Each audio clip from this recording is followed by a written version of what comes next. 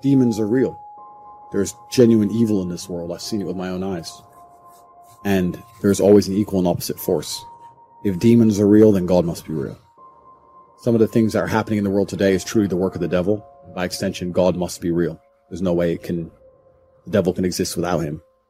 And if you want to argue whether the devil exists or not, then you're not taking a very close enough look at the world. The people who are defending the Matrix and trying to purport its ideas, these people are genuinely, truly evil in their hearts. They don't care about humanity. They don't care about free speech. They're not pro-human. All they care about is trying to enforce ideologies regardless of how it affects people negatively. They're truly full of hate, and that makes them evil people. By extension, God must exist, and God inspires certain men to resist, like myself. You have to make God happy. Let's imagine God as a man. If I'm a man and I have 10 people who work for me or 10 children, my favorite one is to be the one who does the things that I know or who acts in a way that I am happy with, right? So if I had 10 children and they're all acting different ways, my favorite one's to be the one that adheres to the rules and adheres to the tenets that I've set out. If I say you should act this way and you do act that way, then he's going to be my favorite child. I'm God's favorite because I act true to God. And I act true to God because I know I'm genuinely a good person. I wouldn't snake anybody in the world for $10 billion. Absolutely 0% chance. I'm not out here doing anything treacherous. I'm not a traitor. I don't do anything bad. The Matrix can say I'm a bad person because they're liars. I know I'm a good person. I know I live with a pure heart. The reason I'm God's favorite is because I'm out here doing exactly the things I said earlier in this stream. I wake up, I'm on time with a firm handshake. I stick to my word. I work hard. I give my best at everything I do. I'm honest. That's all it takes to be God's favorite. And if you're truly those things, you're not out here trying to do some quick buck. I sit here and look at every decision I make, and I genuinely sit and think I am being analyzed and I'm being watched by another power. Is this going to benefit me in the long run? The most disgusting thing, the thing that God is most unhappy with, is treachery. Because treachery, the reason it is so frowned upon in the Bible and the Quran throughout all of history, traitors were hated the most and had the most heinous and disgusting punishments, is because treachery can't be stopped. I'm a big, dangerous man. If I see my enemy on the street, I'm going to know what's going to happen. I'm going to be ready for it. Treachery will take out anybody. The point I'm making is that's why it's such a disgusting act. So I'm God's favorite because I act in a way that God looks at me and he's proud of me.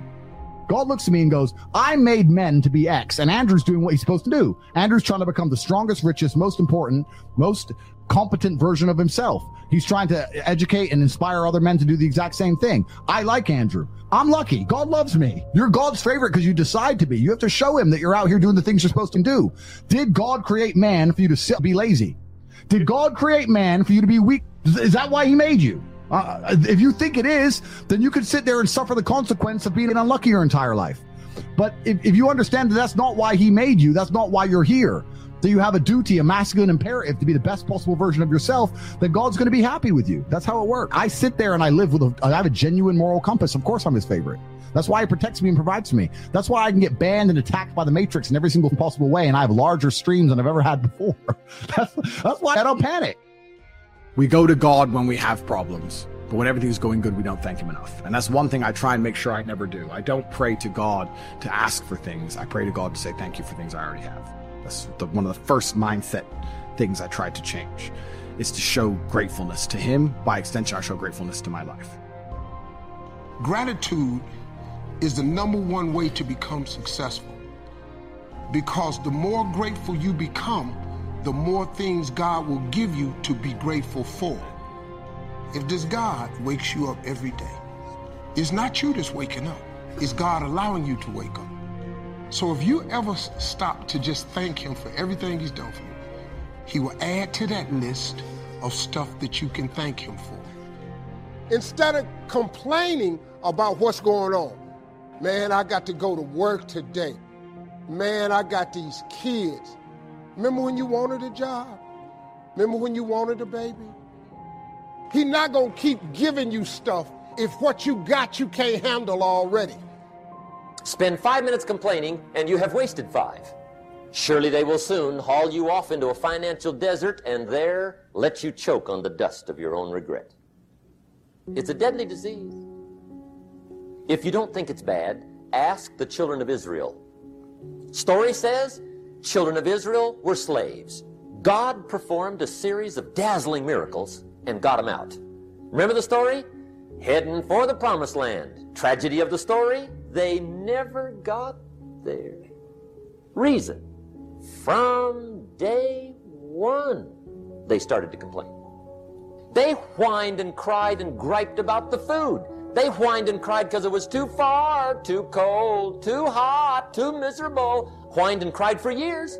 Finally, God said, I've had it, trip canceled. Which I think means two things. Indulge in this long enough, you get your future canceled.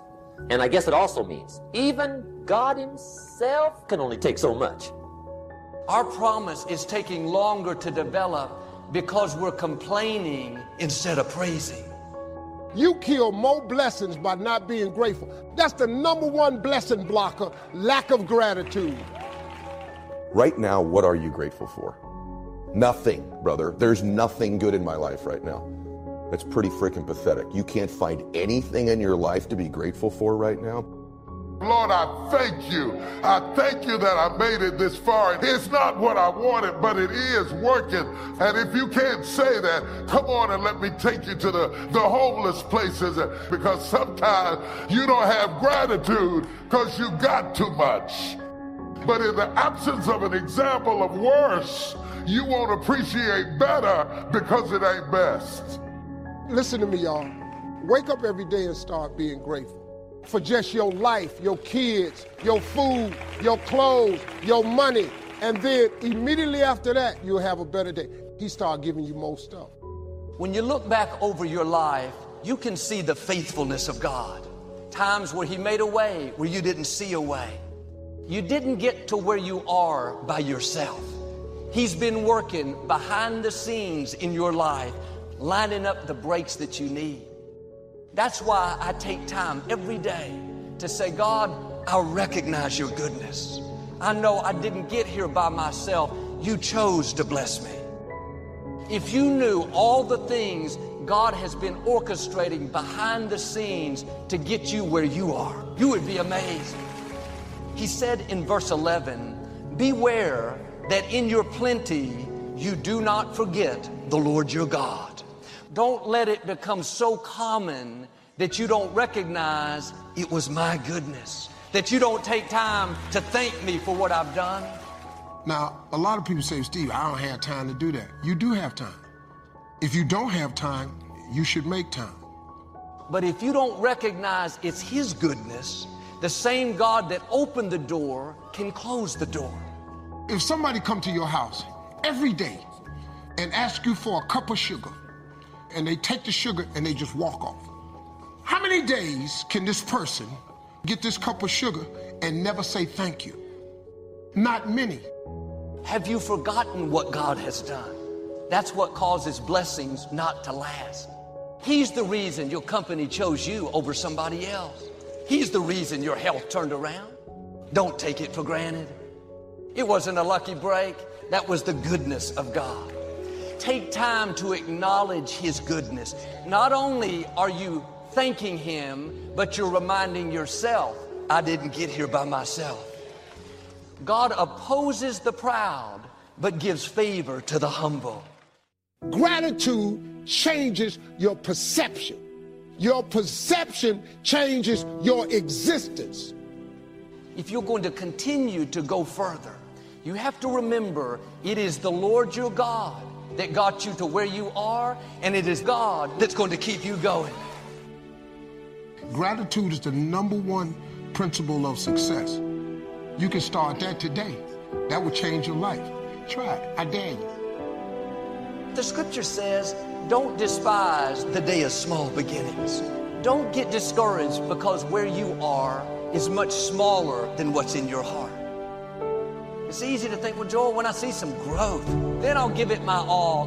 No, you have to give it your all right where you are. Stay faithful. Your time is coming. There's this thing people think that, like, I'll be happy when. Once I get like this amazing home, or once I get this or an amount of money, then I'll allow myself some happiness. The problem is the finish line always moves. And so for me, I want to live in a state of being grateful and blissful now, not waiting for some future place or date that may never arise. You must live in a spirit of gratitude. Choose to be happy in spite of life's challenges.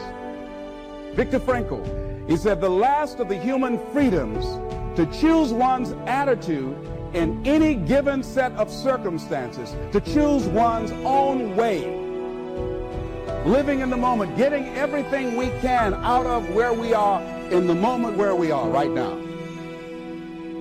You can't wait till you receive the promise.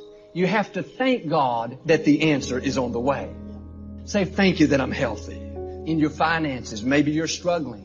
All through the day, thank you that whatever I touch prospers and succeeds. When you thank God in advance for the answer, that's what keeps you encouraged. Praise makes you strong. Praise keeps you moving forward.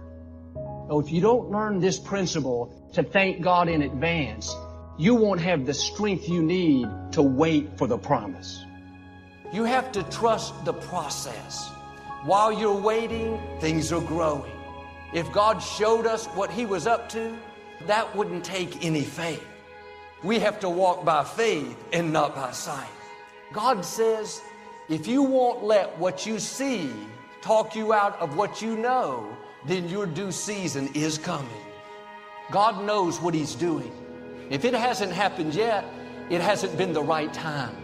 Your right time is already scheduled. We're all going to wait, but learn to wait the right way. Wait with praise, thanking God in advance that it's on the way.